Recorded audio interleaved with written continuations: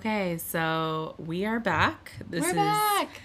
Episode 2 of our A Place for Us. We've actually read the book this time. Did you read it? I read it. I read it like really quickly. I also loved this book. Ravenously read this book. Oh my god. It was everything I hoped it would be. Honestly, just like devoured it. I have so much to say. I can't wait to hear what you thought about it. I genuinely love this book. I feel like it was everything that I wanted it to be, but like better. I don't think I could overemphasize how much you should read this book. If you have not already read this book, read it immediately. It's fantastic. It's fantastic. I was going to say I laughed, I cried. I feel like I mostly cried, but I also felt all of the things. Yeah. I couldn't put it down. I don't know, I feel like, how would you describe it kind of stylistically? Because it's not like a chronological book at all. The way it kind of jumps around from time to time, it can be a little confusing when you start. So I'd say if you haven't read it yet and you're kind of listening to us, you're still trying to decide whether to read it before we give spoilers. Read it. If it didn't grab you immediately, kind of once you get the sense of who the players are and kind of the basic storyline, I think you'll be wowed. I mean, genuinely right from the beginning of the book, it starts talking about the wedding and the drama. And what wedding doesn't have drama? I mean, I hope mine won't, but I hope yours already does. So much drama. I was gonna say every wedding has drama. If only the planning of it and people being like, "Why are you not planning my ideal wedding?" That's true. Other people seem to care so much. They do. They have a lot of opinions. Go and get your own divorce. Agreed.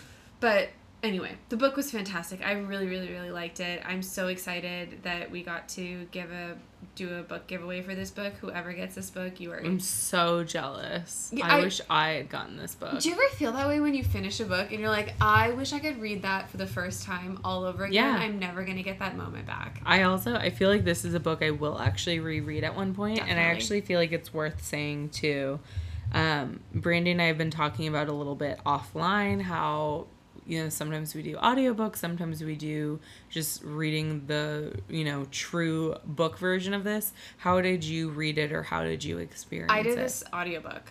You did audiobook? Yeah. Okay. Did you read it? I also did audiobook, so it's not a good comparison in this case. But the audiobook was fantastic. The audiobook was fantastic, and I believe moving forward we're going to try to kind of split it up, but this one, the audiobook was fantastic. So if you're someone you like to listen to books, this is a good one to pick up. However, I will say, this is an audiobook that I listened to, and after the fact, I wanted to go actually just buy the book because I felt like I would come back to it, and I wanted to read it and be able to get kind of more into the details and kind of see... sometimes when you're listening to it, you miss some stuff. And that's true. I definitely experienced it very emotionally. I cried so many times reading this book, if only internally, but I felt it. Oh no, I walk to work and I like to listen that would make me cry too, for sure. No, I listen to my audiobook when I'm walking to work because I feel like it kind of decompresses me before I get to work in the morning, and then decompresses me when I have to leave work, obviously. Yeah, you can kind of... My job's really stressful, but it's not that bad. I mean, all jobs are stressful. Just ask Ignatius. Oh, yeah. Ignatius Riley from Confederacy of Dunces, in case you missed that one. But I think that the thing that I really liked about the audiobook is the people that they chose to be the characters in the book were perfect and made it even better, because I feel like you got an extra field of depth into those people's perspective. Definitely. And it was kind of for me, we all have our different, books that we like, but I love books that are told in different narratives where you kind of each character it jumps to, you're like, I am on your side. I feel for you. Yeah. I totally get it. And then someone else that you're maybe feeling a certain way about, like Rafiq comes to mind, the dad in this book. Hearing about him from his children's perspectives, I was so judgmental and so critical of him and felt so upset with the way that he treated them. And then near the end of the book, the last portion of the book is from his perspective, and he ended up being one of the most sympathetic and lovable characters, and I didn't expect that, but I do love those books where you can actually feel like everyone has their own story to tell, and it, you know, it all comes, if not full circle at the end, but you have this really deep sense of understanding at the end, which is so tragic to the way that everyone misunderstands each other and their intentions. Yeah. I mean, I think that that was one of the really tough things about this book, is that you got to see everyone's inner dialogue and the way they felt. Yeah, and you just, I mean, there was certain points in the book where I just wish that they told each other what we were able to hear. Say it out loud, Amar. I know, but I mean, weren't you just like, I was so incredibly impressed with how insightful the author must have been to come how up old with this did you stuff. say she was? She's 27. That's when she crazy. Wrote, probably a little younger when she wrote this book. Ugh, and it's not to say that I don't feel like I was that insightful at that age. It's just that her ability to articulate it in such an incredible way. I mean, I don't think that you could read this book and not love it. I don't think that it matters what kind of book you like to read. I don't think that this would resonate with you. Yeah, exactly. I don't think that you could read this book and not love it. It was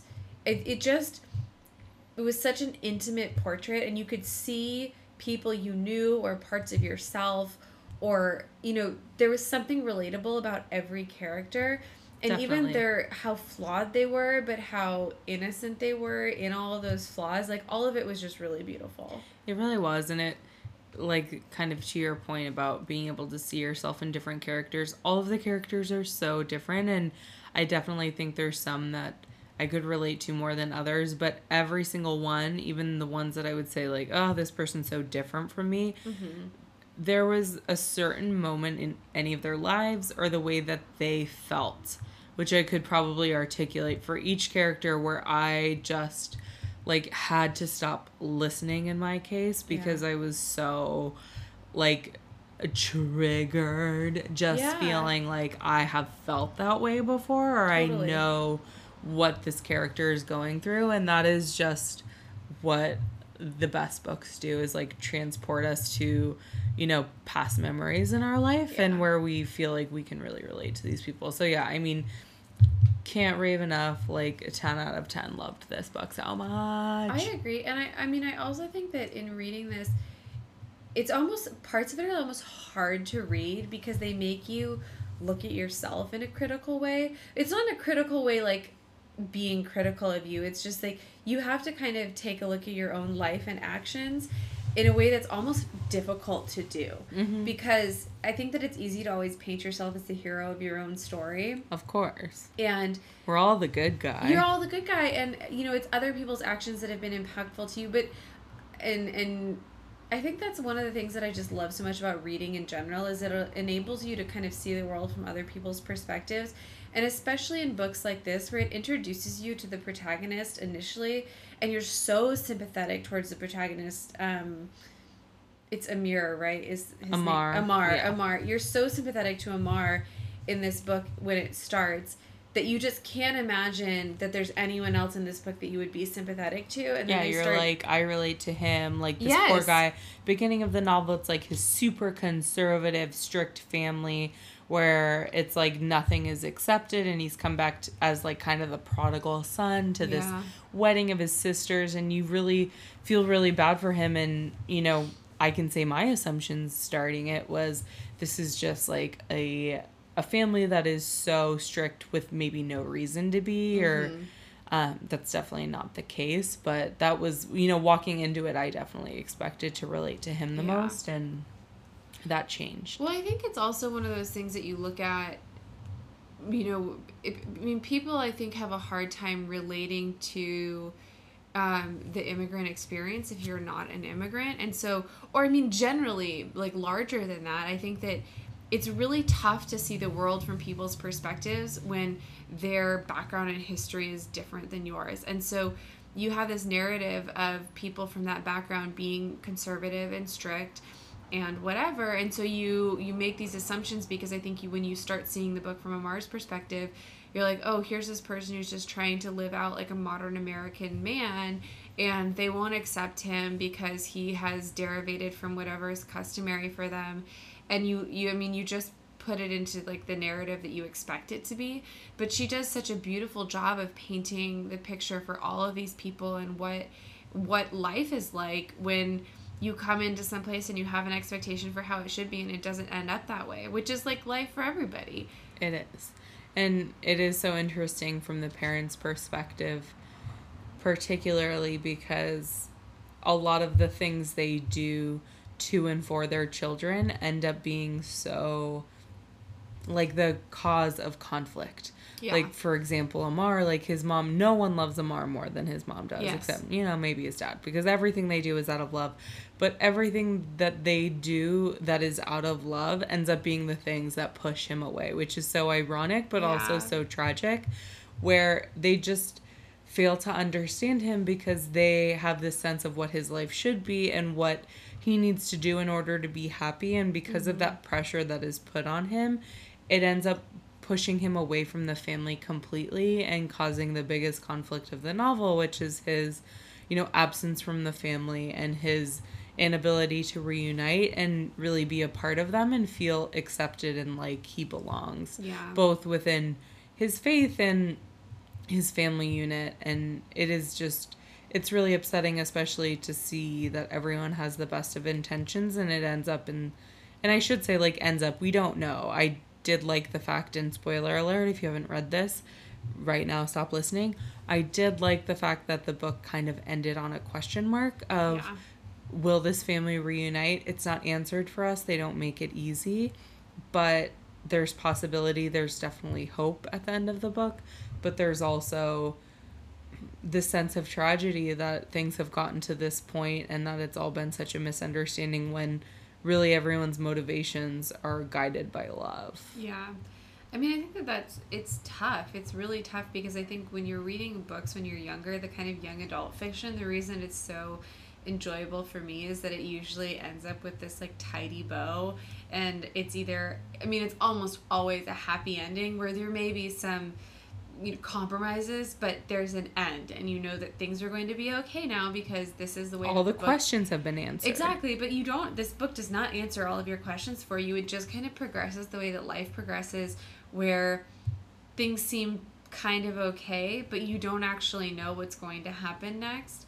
And like you said, I mean, the dad's character is so sympathetic, and I think at the very end, as he kind of softens in his older age and starts being able to relate to his grandchildren and seeing them as people that he doesn't necessarily have to be responsible for. Yeah, he doesn't have to discipline them. He's not in charge of them. He can just love them, and I think that it enables him to be the kind of loving parent that he wanted to be but felt like he couldn't be because he felt like he needed to be this disciplinarian to he felt like it was his duty to make his children understand the way that they were supposed to act properly, and he definitely had regrets, and it was really, really sad.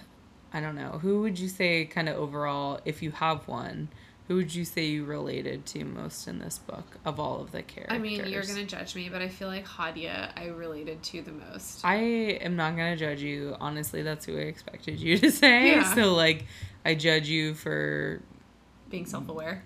Exactly. So tell us more for those of us who don't know that you are like a selfless older sister. Well, no, I mean, I think that part of the things that I really related to in her was that because she's the eldest sibling, she felt like she took on more responsibility and she worked really hard and she loved her other siblings, but she also kind of got the brunt of what she felt like was the discipline, and she felt like her younger siblings were able to kind of get away with more, and so she simultaneously resented them and tried to shelter them a little bit. Yeah. And I think it was different because there was a middle child in this situation, which didn't exist in my life. Yeah, you didn't have that buffer. But it was like a weird buffer, and not a weird buffer, but I feel like it was hard. It was hard for Huda, who was the middle child, because she neither got the kind of attention that oh my god, I barely noticed Huda in this book. I felt bad for her the whole time because I was like, who? Huda? I forget that you're here. You know, because it's not even from your perspective. In Downton Abbey, Lady Edith. Oh, totally. Didn't she remind you of Lady Edith? Yeah, just like forgotten about. Plain. Poor Lady Edith. Poor Huda. I know. But I mean, I think probably partly the fact that she was the older sister and she kind of had to trailblaze a little bit in her family because she, you know, stopped wearing the hijab, and she went to medical school, and she did all of these things that weren't expected of her. And it's not like I made any of those kind of decisions in my life, but also when you're the oldest child, I think that you have to do things that your parents are maybe more uncomfortable with, and then by the time the younger you have to siblings, like break the barriers for your younger siblings. yeah, and then I think that your parents tend to be a little bit more accepting of your younger siblings' behavior, and you feel like that's not fair because they get away with everything and you had to work really hard and not get away with anything. And so, you know, but it paints such a full picture of her that I think you saw the parts of her that were, you know, nice and noble and whatever, and you also saw the parts of her that were petty and self-centered. And I also saw those parts of myself where, yeah, I mean, you can be very petty and self-centered, but there was a part of it, and I'm trying to remember exactly what the situation where was. she like sabotages Amar. Yes, where she sabotages her younger brother because he was like studying or she was trying to help him study for a test. A spelling test. And he studied really hard for one night, but then he ended up cheating on the test. On just one word. On one word. And he actually knew it. He just had cheated as like a preventative measure. Yeah, exactly. Just to like be sure. And she basically threw him under the bus and said, okay, like told her parents that he cheated because she was so pissed off that they were so happy for him and praised him and all this stuff when she worked hard all the time and didn't get that same praise. Right, like she would do that constantly and the praise would be keep it up. Like this is expected, but because this person does the bare minimum and one time achieves your level, suddenly this person's being offered new shoes and this great reward and they're so special, and it's hard not to feel sympathetic to her. Yeah, I mean, and I think it's an older sibling thing, I think, because you feel like you work really hard and you don't necessarily get the like kudos that are due to you, and your younger siblings don't necessarily work as hard, but then when they do, they get all of the rewards and praise that you wish you had. Mm-hmm. And so that part was relatable, but they talked about the mom and how like they didn't overpraise her on purpose, and it was all like part of this, you know, everything, like you said, everything they did came out of love.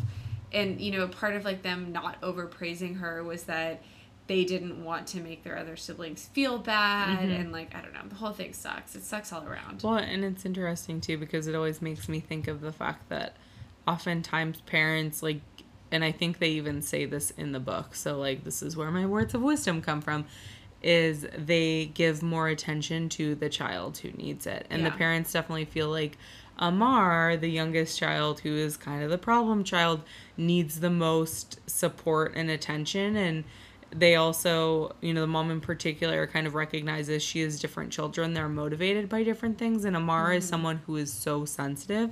And if you give him any negative feedback, he just shuts down. So the dad definitely does give Amar negative feedback, and they butt heads throughout the whole novel because they just are not communicating in the same way. Mm-hmm. But Hadia, obviously, like, she is self-motivated and she just wants her parents' approval, and they don't need to give her constant reassurance in order for her to succeed. So they don't give it to her. They focus more on Amar, and it is just really sad because you can see how that affects Hadia. And I mean, she loves her brother so much. She's kind of like a second parent to him, but it's just sad too to see that kind of resentment. But I think resentment between siblings is like the most natural thing in the world. And I mean, to have siblings is to love and also resent them. Like, there's no other relationship I can think of where you're thinking, I want to murder this person, but I also would murder anyone that was, you know, mean to them. Yeah. Like, I think that kind of love and loyalty only applies to a sibling, and it's just interesting how siblings also are the ones that betray each other like the most astronomical levels. Well, I don't think that, I mean, people can't betray you unless they're close to you. It's true. Like, you have to have some kind of commitment there, or like understanding there, to be able to wreak havoc on someone's life. To circle back to Downton Abbey, but it really reminded me of when Lady Mary, the eldest sister, totally sabotaged Edith on her wedding, like announcement As if she day. doesn't already have everything. I Come know. on, Mary. And then said, like, oh, you know she has, like, an illegitimate child, right? Oh, oops, you didn't know that? Sorry, I'm a bitch. Now everybody knows. And then afterwards, she was like, oh my god, I totally fucked up her entire life. I'm the worst person. Like, sorry, my bad, Yeah. kind of. Like, I wanted to say it, but I didn't want it to actually ruin your life. I just wanted people to know that, like, I was better than you. And there is this weird, like, as siblings, if the other sibling is getting more praise and attention, it feels like it's at your expense. Totally. It never feels like it can happen. deserved, Like, yeah. this is their moment and I'm going to let them have it. You're like, they're having a moment. Let me ruin it for them so the attention can come back to me. It's so If you're an only weird. child, you know, clap your hands. You're very lucky. We ruin each other's lives, yeah. That is kind of bizarre.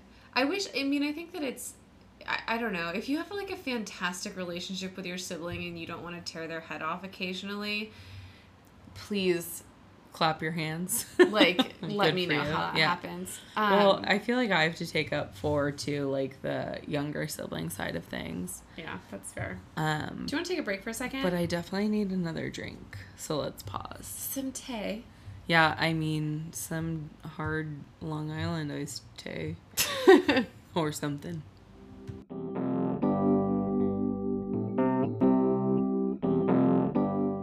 I feel refreshed. I feel super refreshed. Tea is a really good drink. It is actually, and I feel like since it's fall and cold, I'm starting to get kind of chilly all the time, and So I like it feels seasonally it appropriate. does feel seasonally appropriate. I have this like kind of spiced chai tea with a little bit of soy milk. It's delightful. Well, it sounds lovely. I just have, this chai tea sans soy milk. Do you want to talk about the plight of the younger siblings? I have I nothing to add mean, to this. do I ever? Because honestly, younger siblings have it way harder than older siblings. Just gonna say, not that I'm biased. I will say I kind of felt torn between kind of both Hadia and Amar.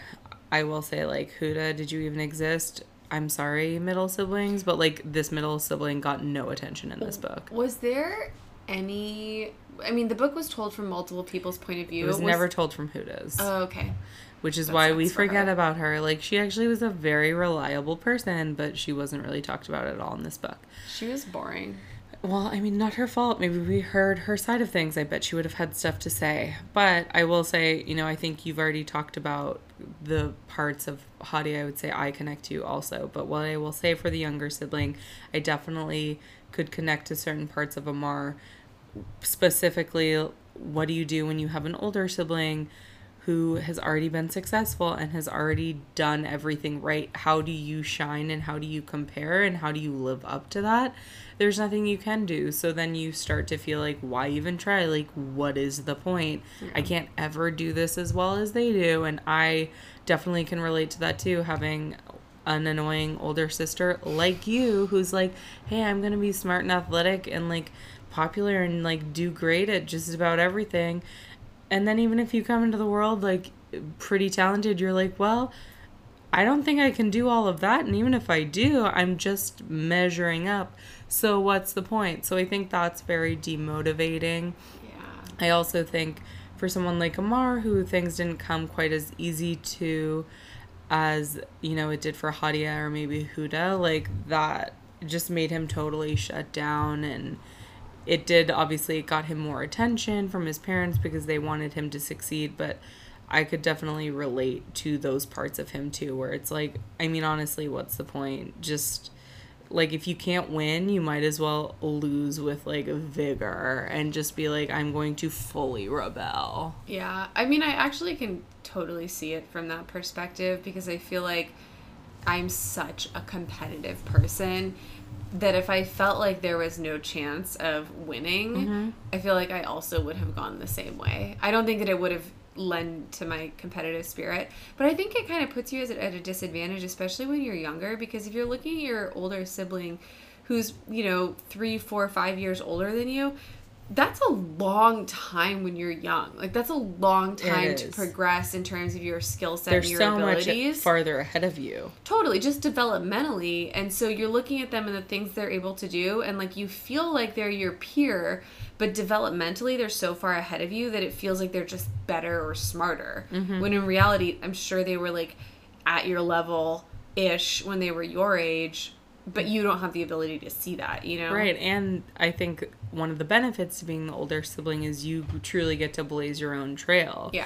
And when you are a younger sibling, you are being compared to someone that has already done things. So even if it was a positive comparison, like, you know, the people that are the most lucky are the ones that have the older siblings that are total screw-ups.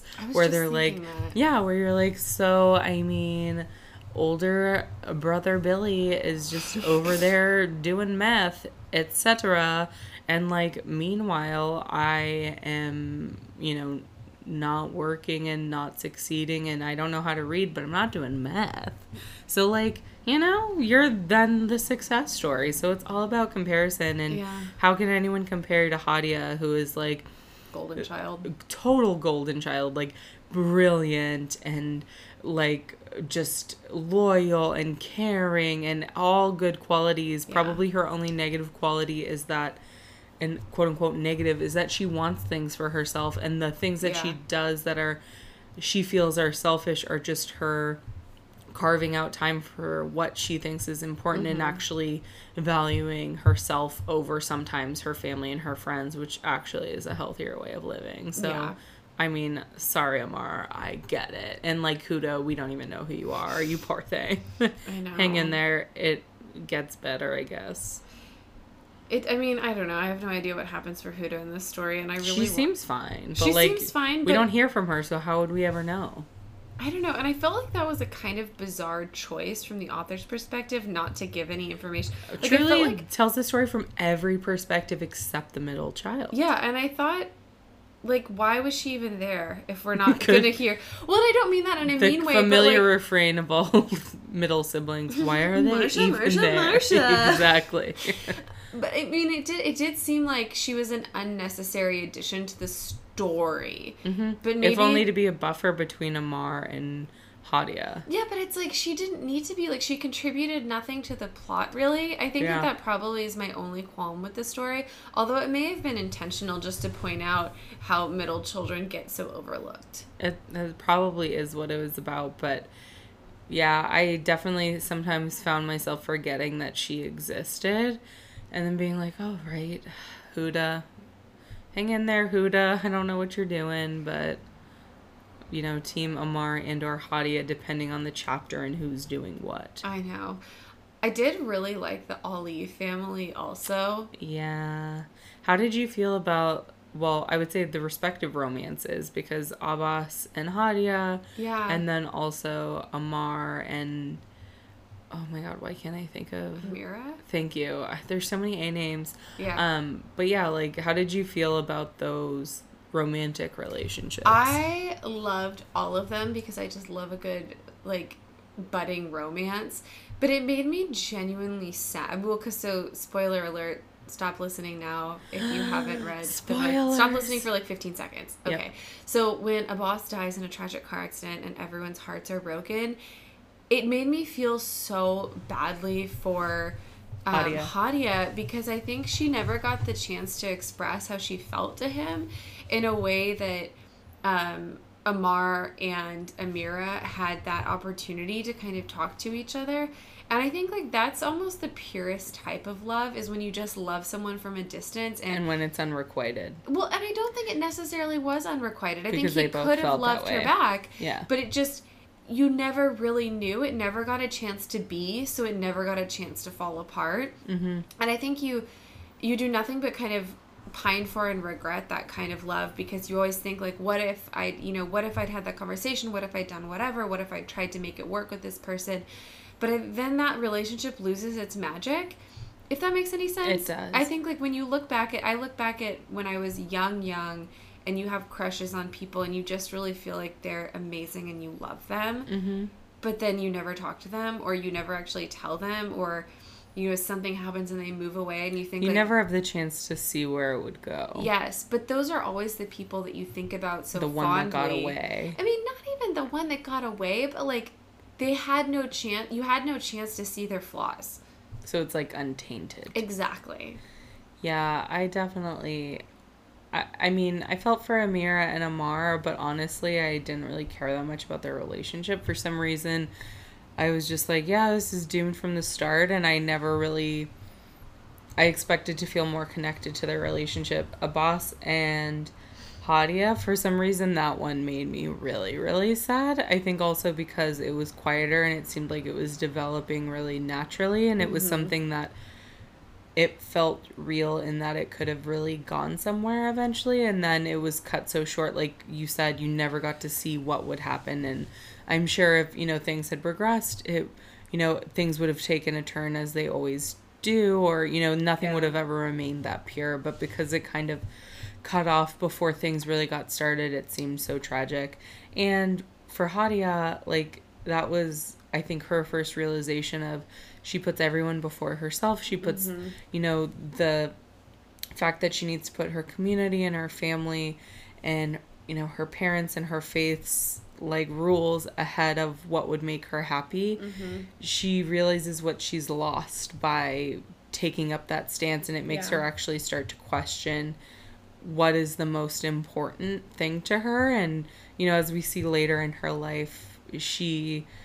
it's not like she does a total 180 and turns into a complete rebel, but she does start to consider things like, going to medical school farther away and getting married to someone that is not an arranged marriage. Like, she does make decisions that are independent decisions for herself later in her life, and I think it's very informed by kind of that early loss of her quote-unquote first love. Do you think that was also more relatable because it was told from, like, the perspective of a woman? Maybe. Because I think about that sometimes. Did you feel like it was more relatable than the Amar-Amira relationship? I did, but only because I mean, I think looking at it from an outside perspective now, I think that the reason I found it relatable was because it was from a woman's perspective, and so I could see myself in that situation. Whereas in Amar's situation, I just kept thinking, like... Get your shit together, Get your shit together. I'm like, why are you doing this? Yeah. Like, but I also have this thing in my mind where I feel like that's probably how men actually process and think about things, and I think she probably did a good job of trying to portray that in a realistic way. But I think from the perspective of someone trying to read from his perspective, I was just like, come on, dude, like, what are you doing? You're making mistakes. Like, why are you doing this? But I also think sometimes maybe men's brains just work a little bit differently than women's brains, and he's not being ridiculous. It's just that he can't see the world the way that Amira, his love, sees the world, and so he had a hard time trying to kind of become, I don't know, not like become the man that she wanted, but like have a relationship that was a healthy, productive relationship and start working towards that. Well, I definitely felt, I thought the tragedy of their relationship was not the fact that they, didn't end up together, because I didn't actually feel that they were right for each other, but the fact that they could never know or be themselves with each other. Yeah. Like, Amar is constantly trying to put on a show, like, I'm going to do well in school, so I'm worthy of Amira, or I'm going to, like, pretend, I'm not going to tell her that I drink and smoke and do all of these things because I know she wouldn't approve of that. So he was trying very hard to be the man that he thought she wanted. Yeah. And she was trying so hard to be the person that her parents needed and wanted her to be. Mm-hmm. But I don't think either of them ever loved each other for who they were. I think that they were just so focused on projecting this false image to each other that it's like they never really got a chance to get to know each other, which I don't know, maybe they had a spark that, if these other things hadn't been involved, maybe they would have connected. But I never felt like it was real. I felt like it was fake the whole time. So I don't want to say I didn't care, but when they broke up, I was like, okay, bye. I don't know if I 100% agree on that, because I feel like... What percent would you say agree? I don't know, like, 75. Okay, let's hear the 25%. Because in the beginning, how they met was Amira came up to him and, like, broke those barriers and was really rebellious and, like, went over to him during the, you know, gender segregated party and was like, hey, what's up? Call me sometime, basically. Wink, wink. And he was like, oh my gosh, like, she's rebellious and, like, we relate on that. And, like, I think she's so beautiful and wonderful. And I think that had they been honest about who they were, they maybe could have made it work. Because I think that neither one of them were, like you said, able to be themselves. And so they were both trying to be someone that they weren't. And so I don't think that they got the opportunity necessarily to see if they could love each other in a genuine way, because I think that they both genuinely loved each other, but I don't think that they liked who they were when they were with each other. And I think that makes things hard, because I think you can probably love somebody and want to be with them, but, like, the person that you feel like you need to be around them isn't a person that you love yourself. Yeah, I think that makes sense. And most likely they were a more realistic version of Corey and Topanga. Oh my God, Corey and Topanga. I do love a happy ending, and I think you probably hit the nail on the head where I think what frustrated me about them is I felt like they didn't bring out a good side of each other, at least as they got older. Mm-hmm. Where, you know, kind of the Abbas and Hadia relationship, it seemed like, he made her a little braver and made her feel more herself. And I mean, we never got to hear things from his perspective, but he was kind of a wild child and seemed more respectful and calm around her. So it did seem like a relationship that was really grounded in something very real. But didn't it seem like that's, like, the exact, like, pole of what Amar and Amira could have been? It's just that Amar, like, ended up not having him as, like, a guidepost anymore, because I think that he wanted to be like Abbas, and he saw, like, how Abbas was rebellious, but, like, still able to kind of walk the line between what his community expected of him and living the life that he wanted. And I think that he wasn't able to kind of embrace that in the way that Abbas was able to embrace it. And I think had he been able to, that maybe that relationship could have worked the same way. But it seems like a very similar dynamic. Yeah. You know? Well, yeah, I definitely can see the connection. And it is just sad that none of them worked out. Although, Hadia does get married, and it seems like the man she ends up picking for herself, she seems happy. She doesn't seem wildly in love, but it seems like she's found a good partner for herself, which at the end of the day, that's probably the best any of us can ask for. I was just about to say, that seems like, I mean, trying to find somebody that you're wildly in love with to, like, stay wildly in love with forever is probably not feasible long term. No. There's nothing I'm wildly in love with forever. I think about the things I wildly loved 10 years ago, and I'm like, God, like, what did you wildly love 10 years ago? I don't know, like Goldschlager. You wildly loved Goldschlager? No, but I was like, wow, I have questions. Stoli Blueberry and Sprite. Oh my God, that was your jam. I loved that drink, and now I think back about it, and I'm like, ew, who let me do that? Why did I do that all the time? But I freaking loved that drink. And I would tell everyone, this is the best cocktail. You're going to love this. Oh my God. Should we pick a book around Stoli Blueberry with Sprite? Can you even think of a book that would go with that? If anyone has a suggestion for Stoli vodka and Sprite. It needs to be a Russian book. Oh, yeah, probably. What's a Russian book you haven't read? All of them? No, I mean, I've read Crime and Punishment. I've read War and Peace. I think Show off. Well, no, I'm thinking the books that I had to read in school. Let's read Anna Karenina. Oh. But I haven't. I've always wanted to read it, but I never have because it's very thick. I tend to steer away from very long. Thick things, but hey. Just kidding. I have read the first 6 pages multiple times, but How are the first 6 pages? Oh, it's great. It starts with Anna. It's a quote, and it says, "All happy families are happy in the same way, and all unhappy families are unhappy in their own way. First of all, Something like that. you've definitely read the first 6 pages multiple times if you can remember the first line of the book. Well, it's so memorable. Second of all, that totally applies to the book we just read. Yeah. Which is, yeah. And I think that is just very wise. And Isn't we should it? totally It's read so that book. poignant. You've got me hooked. Okay. Because Milk pear Stoli yeah, blueberry I'm like, with Sprite. let's do it.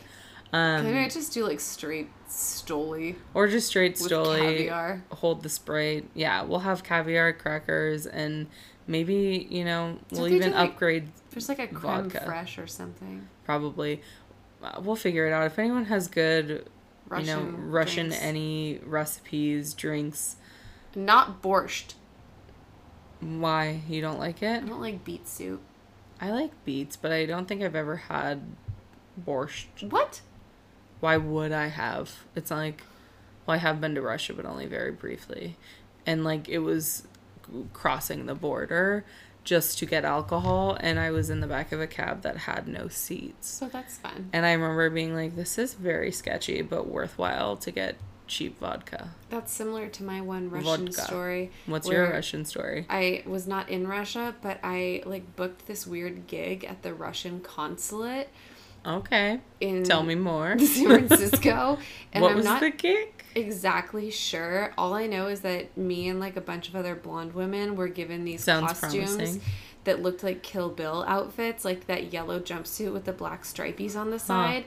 And it was some sort of a tech thing where they were like showing each other like new tech things, and we just had to walk around the Russian consulate dressed like we were in Kill Bill outfits taking shots of vodka.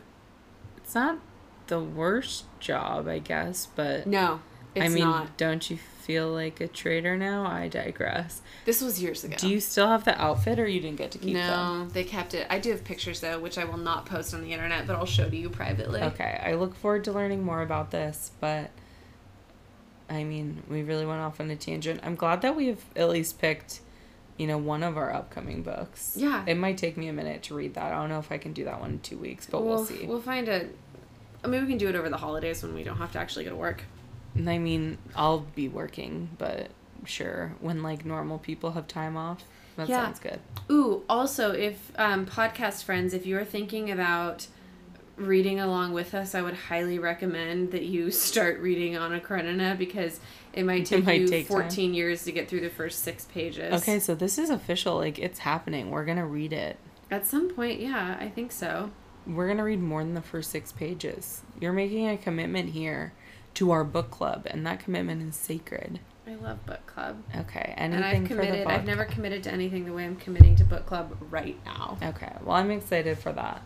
Let's get back to A Place for Us, because we did love this book, and we read it. We don't know if we'll actually read Anna Karenina. That's just kind of like, pipe dreams for now. I was looking on the internet right now to see if I could find that picture, and I can't find it. So you're So SOL. if it's not on the internet, did it even happen? I'm gonna go with a big fat no on that one. Well, it was a great story you told, but not believable. That's unfortunate. I'm sorry. I totally thought that like happened in real life, but I guess I was wrong. Well, what are you gonna do? Maybe I just dreamed that whole thing. Is that the end of Anna Karenina, where she's just like, and it was all a dream?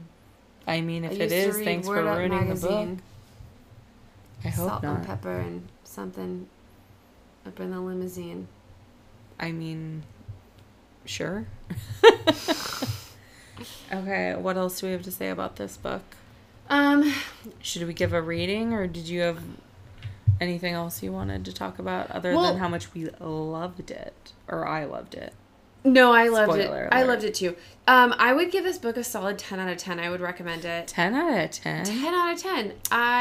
Wow. Well, so here's- it's like, this is like you would put on the list of books, like best books you've ever read. I mean, Or it depends just on 10 how out of long 10. how long that list is. I feel like I have no gripes about this book. Nothing that you wish would be different. Yes, there's nothing. If someone asked me if they should read this book, I would always say yes. It doesn't depend on the person. I think that regardless of what your tastes are, I think you would enjoy this book. It's a good read. It's a good story. You will learn something. Exactly. You will relate to someone. Yes. If not everyone. All accurate things. Yeah. What about you? What would you rate this book? It's funny, I've thought about this a lot because I was like, oh my god, I love this book.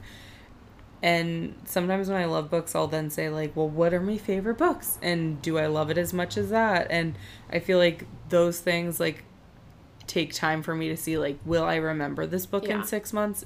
Like, we'll see. Right now, I will give it I'll say 9.1 out of 10 because I think it's higher than a 9. Are we doing, like, figure skating? So I'm pretty sure our last 2 books we've given, like, decimal point ratings, but at least I have because, like, I feel better than a 9, but I'm not ready to move that much higher. I want to see how, you know, if it sticks the landing in 6 months' time, will I even remember these characters? That's fair. So, yeah, maybe a couple books down the line I'll tell you how it holds up, but for me, the mark of, like, a favorite book is one that sticks with me that I think about later on, but I will definitely say, kind of to your point, I could not have possibly enjoyed reading it more. Yeah. And I do think there are certain things that I would have said, like, I wish were different, but I'm also aware of the fact that this is the author's very first book, and I can't believe that because it was so fantastic.